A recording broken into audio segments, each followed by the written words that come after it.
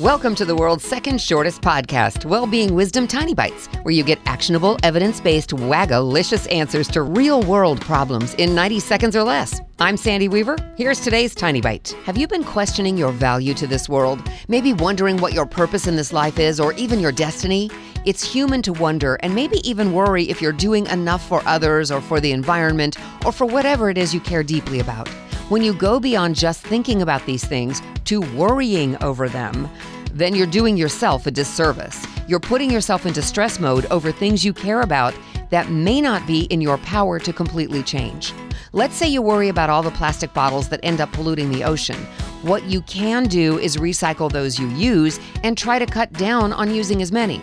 What you can't do is make everyone care as deeply as you do. Do what you can to alleviate the problem and maybe gently inform and educate when the opportunity presents itself.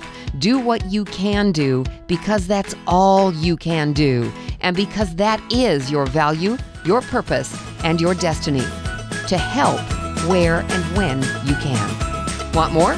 Come and play with us in the Waggalicious Life online community playground. Go to waggalicious.life. That's WAGALICIOUS.life.